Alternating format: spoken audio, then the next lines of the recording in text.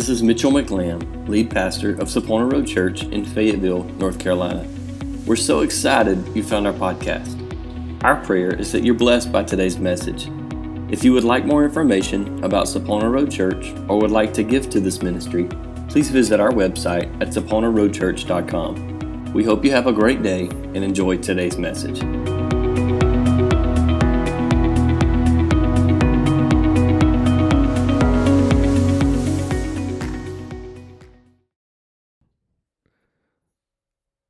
If you would please turn with me to Mark chapter 12. We're going to finish this conversation today. While you're turning there, if you would please remember immediately following the service today, if you would hang out with me for a moment, I have one question to ask you. I need your input, and it won't take 30 seconds. I've so enjoyed this conversation of All In.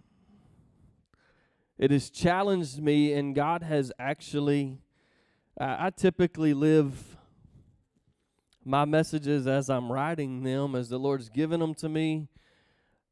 I've lived them before.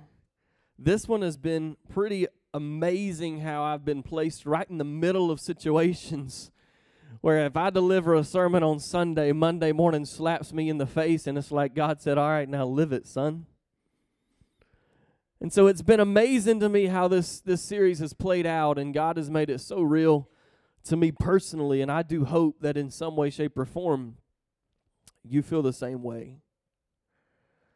Mark chapter 12, Jesus has been asked a question, which is the first commandment, which is the greatest commandment. First really isn't the proper word there because they're not looking for the first in numerical order. They're looking for the first as to which one would hold the most weight.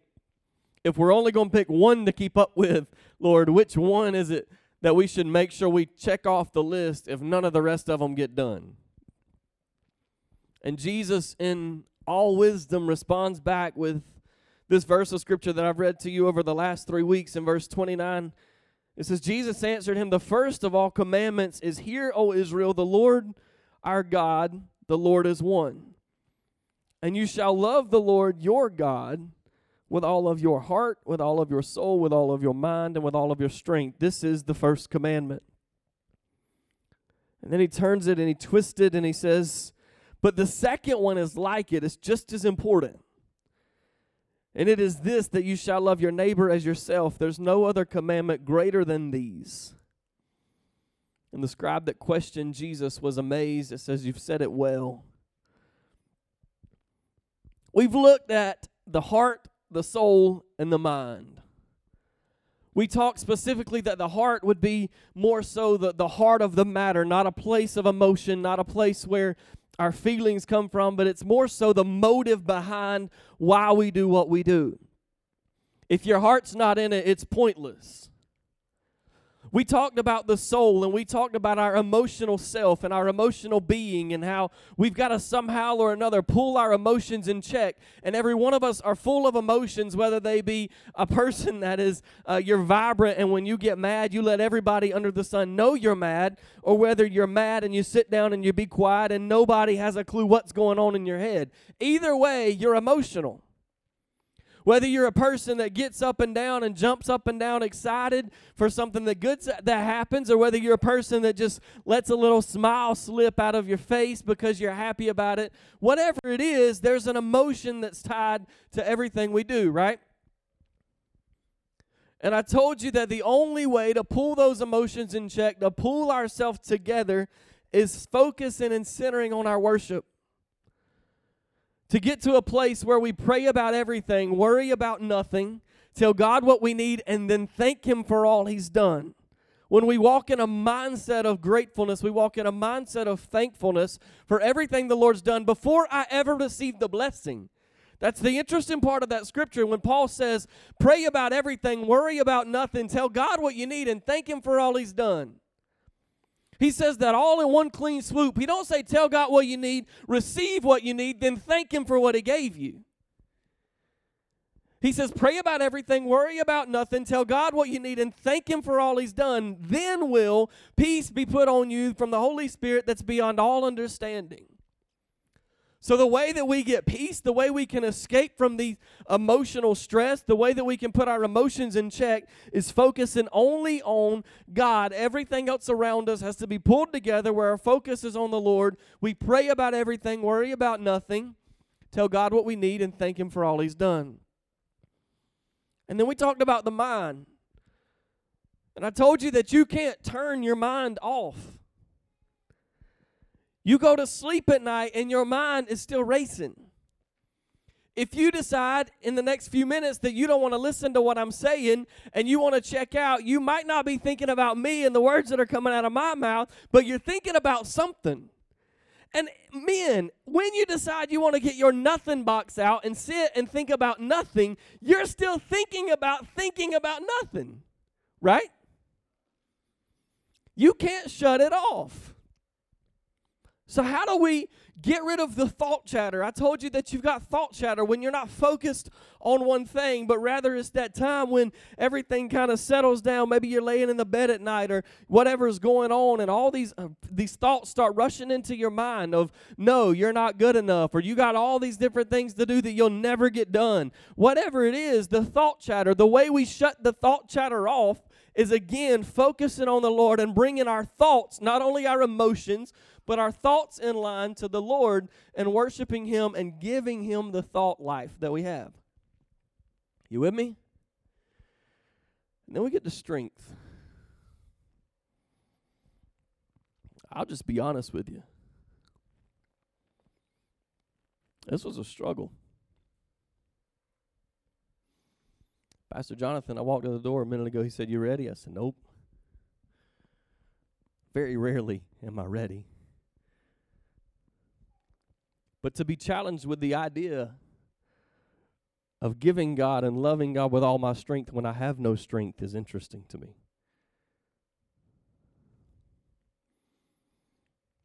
Jesus said, love God with all of your heart, your soul, your mind, and your strength. And we've talked about that the heart being the sincerity, the soul being our emotional being, the mind being our thought life, and strength being represented as our physical action. The physical life. To look at this properly, we have to understand that there's two different words that are used for strength. I told you that Jesus is quoting Old Testament scripture. He's quoting a passage of scripture out of Deuteronomy chapter 6. And this is a passage of scripture that the Jews quoted over and over. They quoted it all the time. Hear, O Israel, the Lord God is one. The Lord is your God. Love the Lord with all your heart, soul, your mind, your strength. And the word used in Deuteronomy is meod. Meod. But then there's a word that's used differently by Jesus, and that word is spelled, if you want to write it down, I-S-C-H-Y-S, but it's said Izzies. Izzies. So we've got meod and we've got Izzies. And you say, why does it matter? They're two very different words. In the Old Testament, meod was used to describe, it's an adverb. If I said, Josh is looking great today, as a matter of fact, he's looking meod handsome. He's meod looking good. The meod would describe the verb.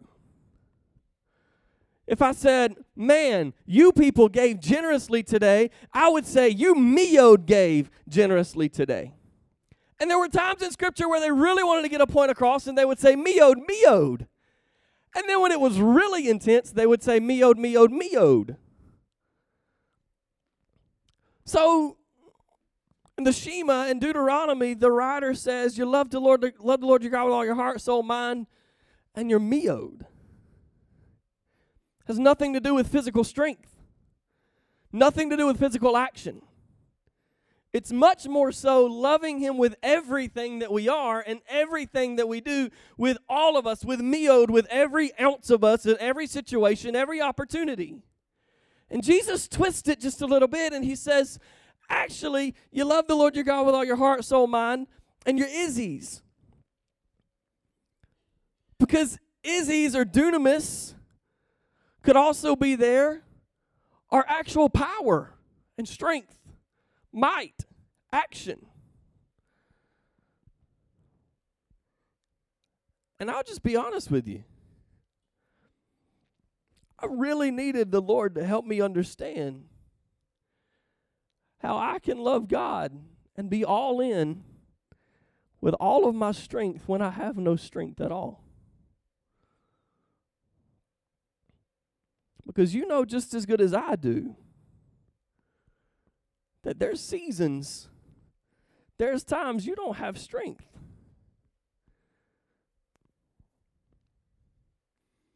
And so if I take Jesus' word literal and that's the number one commandment, this is the main thing, that I'm to love the Lord your God with everything that I am. I'm supposed to love God with all of my heart. It's completely sincere, sold out for him. I'm to love him with all of my emotions, with all of my thoughts, and then with all of my strength.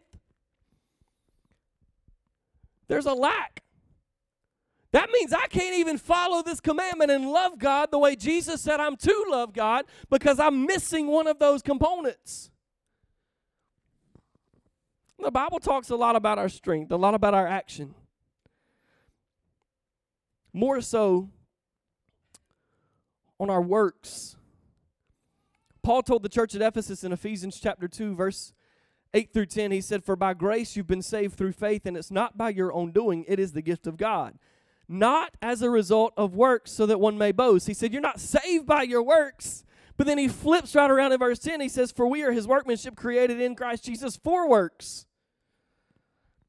You can't be saved by your works. It don't matter how good our strength is. It don't matter what our actions are. We're not saved by our works, but you and I were created for works. Therefore, if our hands are not doing something, if we're not taking this physical body and somehow putting it in a place where it's serving people, putting it in a place where it's making a difference, we're not doing what we were created to do. You with me? I can love God with that strength, though. That one's not as difficult for me. And then Matthew chapter 5, verses 14 through 16, Jesus is talking. He says, "You're the light of the world. A city on a hill, set on a hill, cannot be hidden, nor do people light a lamp and put it in a basket, but on a stand it gives light to all the house. In the same way, let your light shine before others, so they may see your good works and give glory to the Father."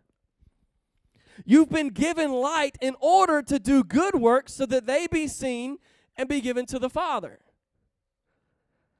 Stay with me. James said it like this. He said, "What good is it, dear brothers and sisters, if you say have faith but don't show it by your actions? Can that kind of faith save anyone? Suppose you see a brother or sister who has no food or clothing, and you say, 'Goodbye, have a good day, stay warm and eat well,' but then you do nothing, you give that person no food or clothing. What does that do? So you see, by faith itself isn't enough. Unless it produces good deeds, it's dead and useless." Then he said, "Remember, it is sin to know what you ought to do and then not do it." So there's an emphasis, obviously, on what we do, right? We're to love God with our actions. We have to go all in with our actions, with everything that we are in every moment, every situation, the things that we do, the way that our works are seen, or to give glory to God. But that wasn't the sermon for me today.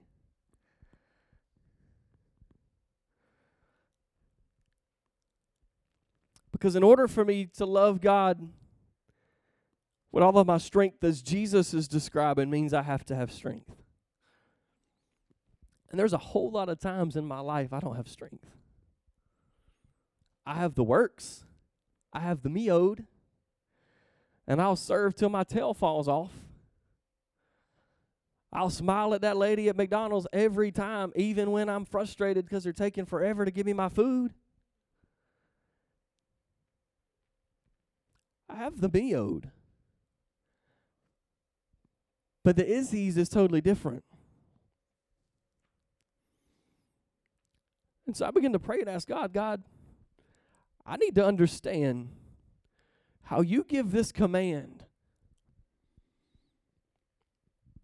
to love God with all of my heart, all sincerity, with all of my emotions, and all of my mind, and then my strength. My emotions and my thoughts I get. My strength is not so much. And so I thought about Joseph. Anybody know Joseph? Maybe. Joseph was the son of Jacob. Joseph's great-granddaddy was Abraham. Father Abraham had many sons, many sons. Maybe we with me? Joseph was the favorite. The Bible says that he was the favorite son. He was favored because he was the one that was given to God, to Jacob in his old age. Babies, you're the favorite.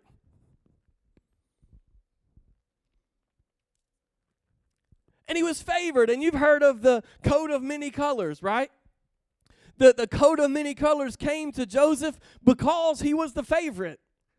Jacob wanted to give him something because he was his favorite son. And so he had a special coat made, a beautiful coat. And that was the coat that Joseph wore all the time just to represent, I'm daddy's favorite. And when he was 17 years old, he had some dreams. He told his brothers. I don't know why he told them, but he told them. He said, I had a dream last night, and I dreamed that we're out working in the field, and my grain's standing up tall, and your grain bowed down to mine. When you stir up the pot, it stinks, family. Just saying. He made that one stink a little bit. And the Bible says literally they hated him. And then he had another dream.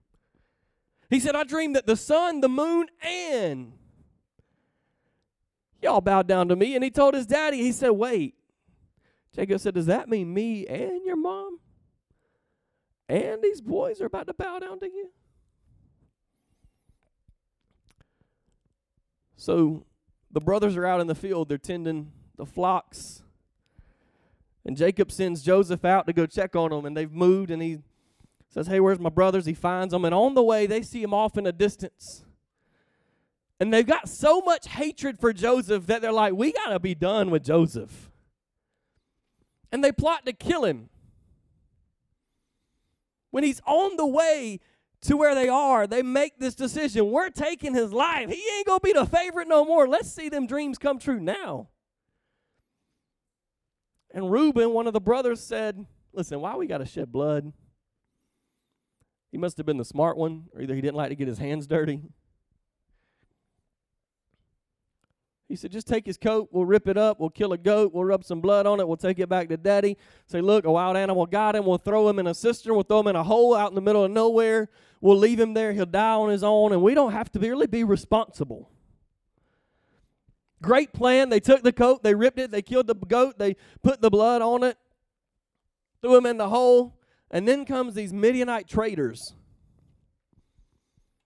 And they said, hey, we actually can make a profit on this plan of getting rid of our brother. And so they sold him for 20 pieces of silver. This was the favorite son, remember? You with me? This is the one that got to chill at the house while the other brothers were out working in the field. And now he finds himself in a hole being sold to some traders.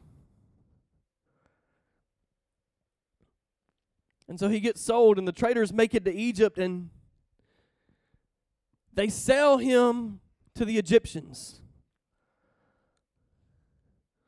And the chief officer of the king, Potiphar, buys Joseph. He says, I'm going to make you my personal attendant.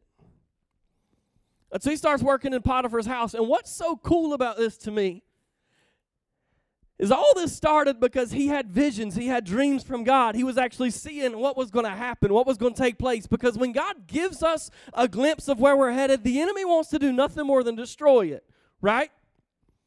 And in that moment when life is falling apart, he's in a hole in the middle of nowhere, just been sold off to these people. Here he is, the favorite son. His great-granddaddy is Abraham, and now he's going to be a slave in Egypt.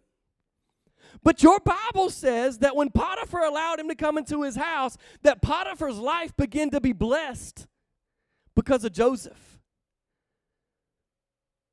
Because everything he did, everything he touched succeeded because the Bible says the Lord was with Joseph.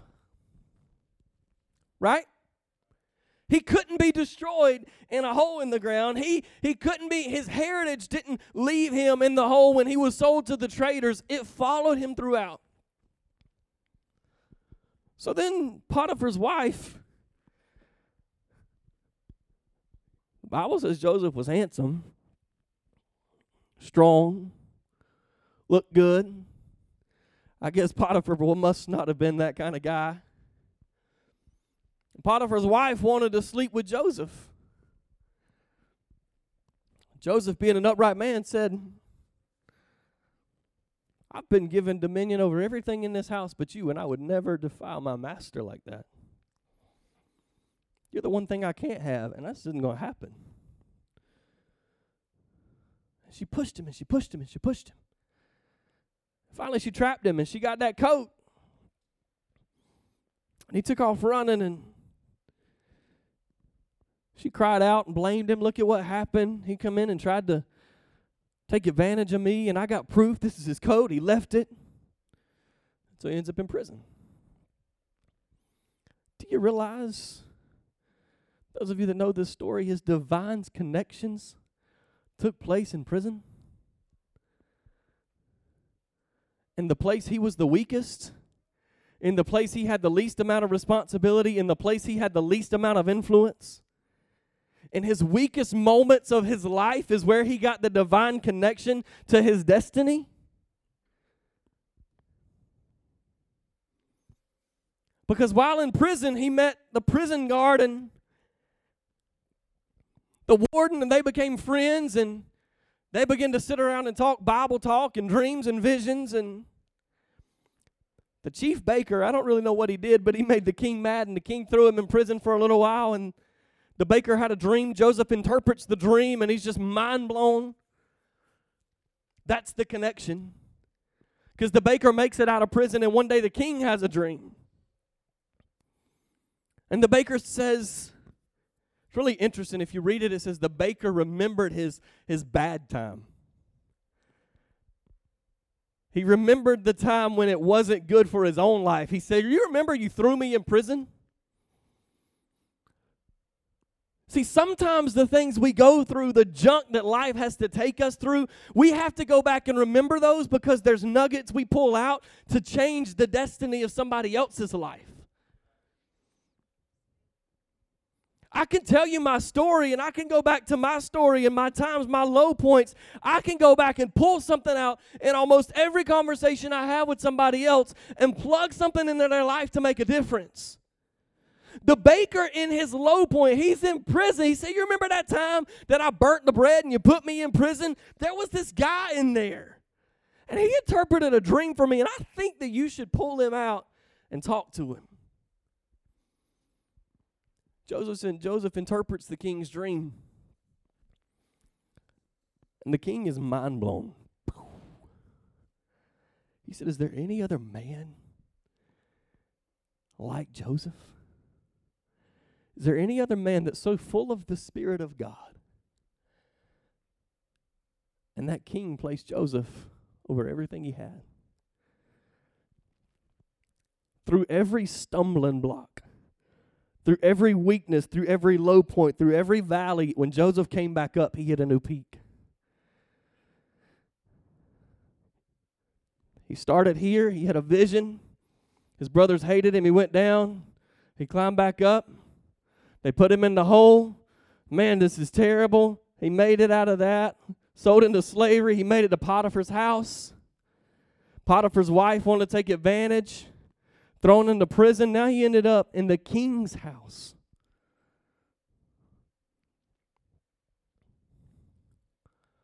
The king said, I'm the only person in this entire place that's over you. And years go by. And then you know the story. The famine came through.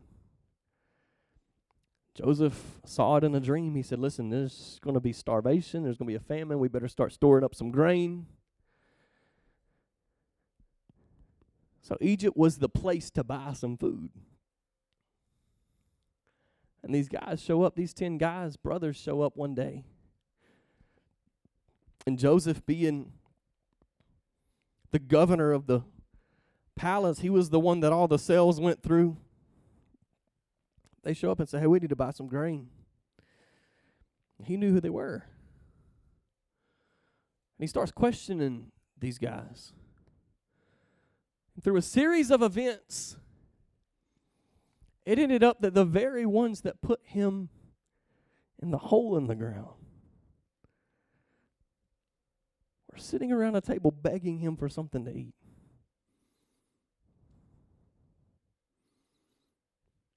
And he tells them who he is. And there's this moment where it's just unreal. I thought about Meode's strength. Opportunities. Obstacle after obstacle after obstacle. Struggle after struggle. There's Joseph. But how can Jesus tell me to love the Lord with all my heart when I don't have the strength? I learned something. You can play me something soft, please. See, what I've learned is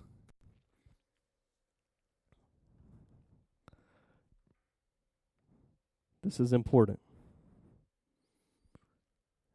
Anything God demands of us, He's already given us the source of supply to make it happen.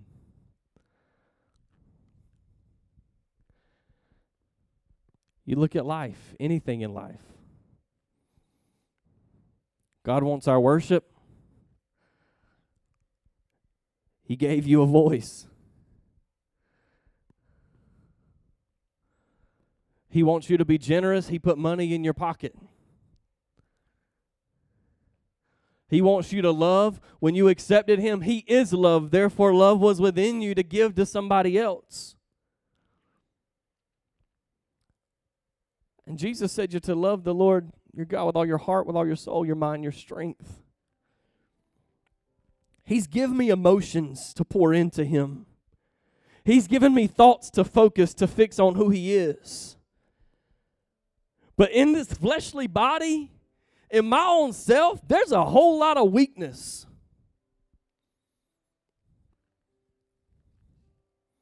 There's a whole lot of struggle.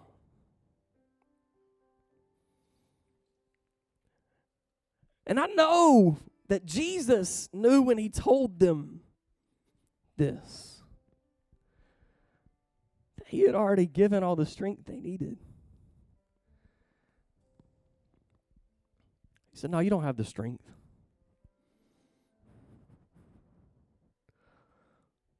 But Paul said it like this. He says, to keep me from being proud, I was given a thorn in my flesh, a messenger from Satan to torment me and keep me from becoming proud.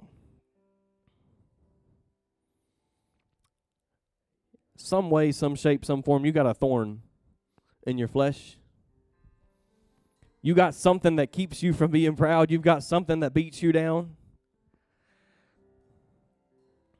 He said 3 different times I begged the Lord to take it away. Each time He said, my grace is all you need. My power works best in weakness.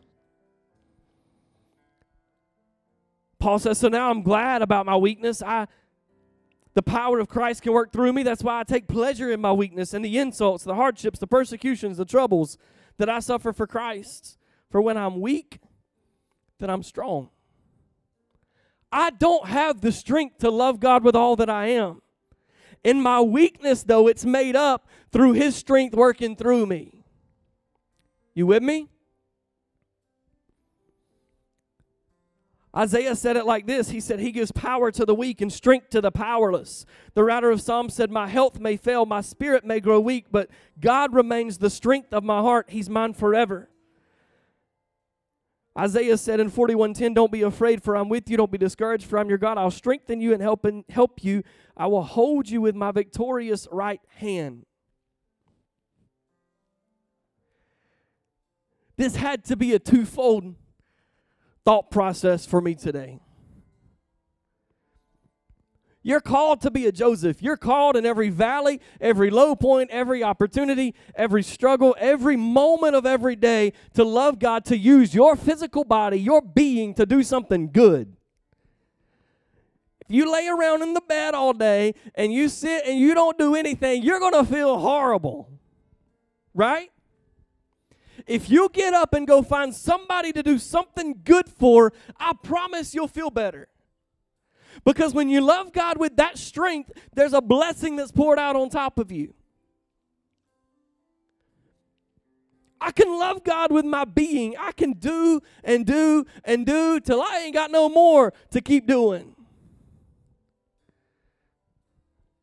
But when I'm emotionally beat down, when I'm mentally beat down and my strength, my spirit strength is extremely, extremely weak of this being, I need something to make up the difference so that I can go all in and love God the way He's called me to love Him. Jesus gives this thought to the average person that it should be impossible. Because we've hit some really low points where we didn't have the strength. We didn't want to get out of the bed. The only way that we can do that is by understanding that His power is made perfect in our weakness. To know that when I'm weak and I'm beat down, I'm struggling, is when He has the biggest opportunity to come in and raise me up and make me strong. I saw an illustration one time that was absolutely awesome.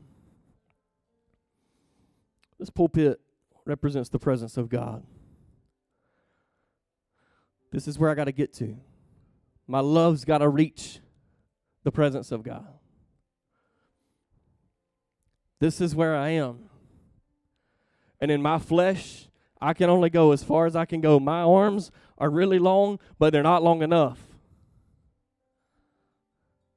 Even if I manage to bend over and take a step, whatever it is, I can't reach the presence of God. I can't love Him with my strength. I'm beat down. I'm tired. I'm busted up. I'm struggling. I'm weak in my spirit. I'm weak in my flesh. I'm just done. I can't reach it. Jesus, the greatest commandment, can't be achieved by this guy because I'm weak. He said, you don't get to do that, my friend. Because if I commanded it out of you, I've already given you the source for it to take place. Valerie, come here for a second, please.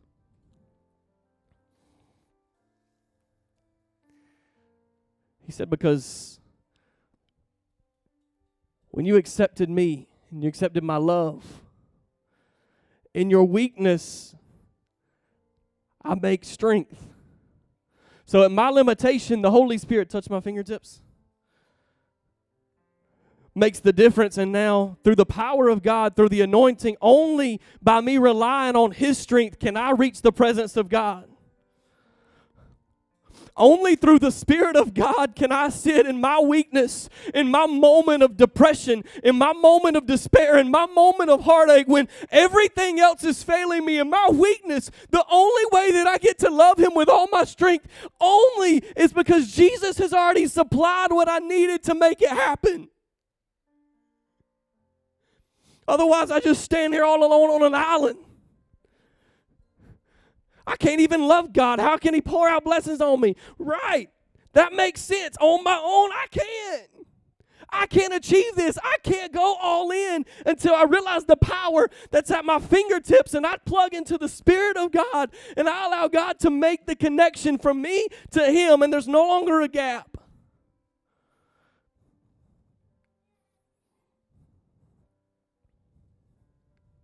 And that's how the Meod love comes together with the Ishmael's love, because Joseph was full of the Spirit of God. He took every opportunity, every moment, every problem in the middle of the pit in the wilderness. Somehow he still come out, and his destiny was made through those struggles.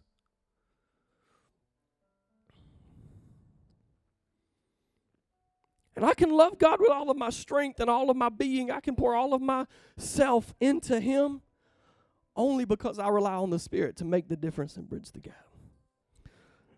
The sermon's 2 sermons packed into one. Either you're letting your works be known, and by be known, I don't mean be known before man so that everybody sees what you do to give you glory. I mean your works are done because Christ gives you the ability to do your work so that God gets the glory. Either you're doing it or you're not. It's pretty cut and dry. Either you wake up in the morning and you think, how can I make a difference in somebody else's life? Or you wake up in the morning and you're completely consumed with you, and you're worried about you. That's kind of the way it works. You need God to change your heart, and you need to be a Joseph, and you realize even when you're in the middle of the pit or even when you're in prison, you need to realize there's divine connections being made in every season. You're not living that life. You need to make that life. We're going to make a commitment in just a moment. But the bigger heart today is not even at that place, but the bigger heart is if you're really weak,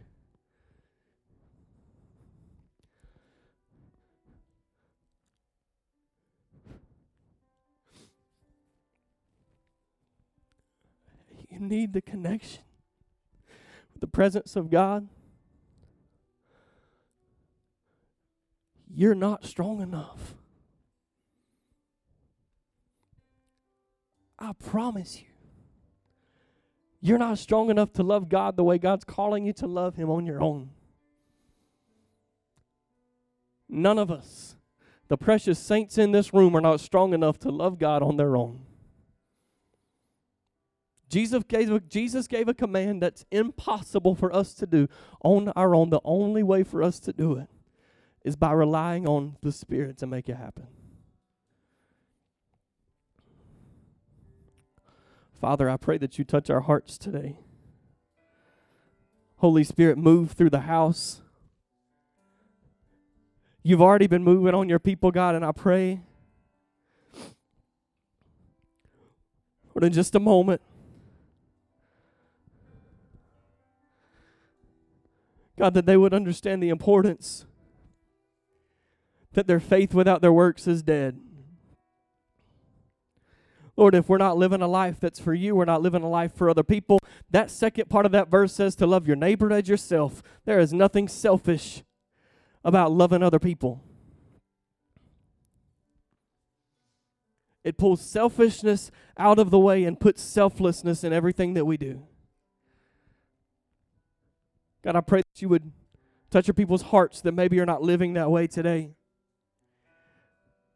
God, but specifically I pray today for those that can't love you the way that you called them to love you because their flesh is weak and they've not tapped into the connection that you have with each one of them to the throne room, to the presence of God. That just need to know you're there. The ones that just need to know it's okay to be weak. It's okay to be broken down. It's okay to be at this place where they don't get it, God, because you're going to bridge the gap. You're going to make the connection to the presence of God, and you are goodness.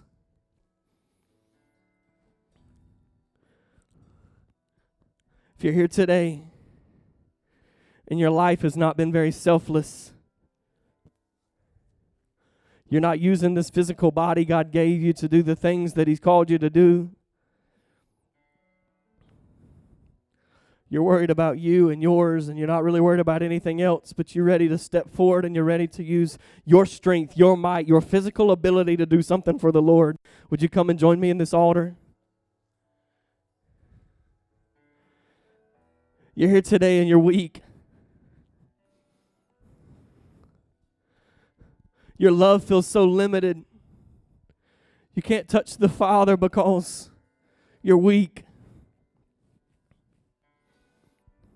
He's in the house and He's ready to be the bridge that bridges the gap to give you strength. He's ready to lift you up and strengthen you by His victorious right hand.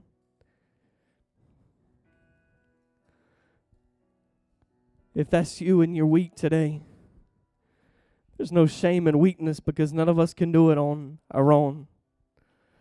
If you're weak today and you need the Lord to give you the strength to love Him the way that He's calling you to love Him, would you come and join me in this altar?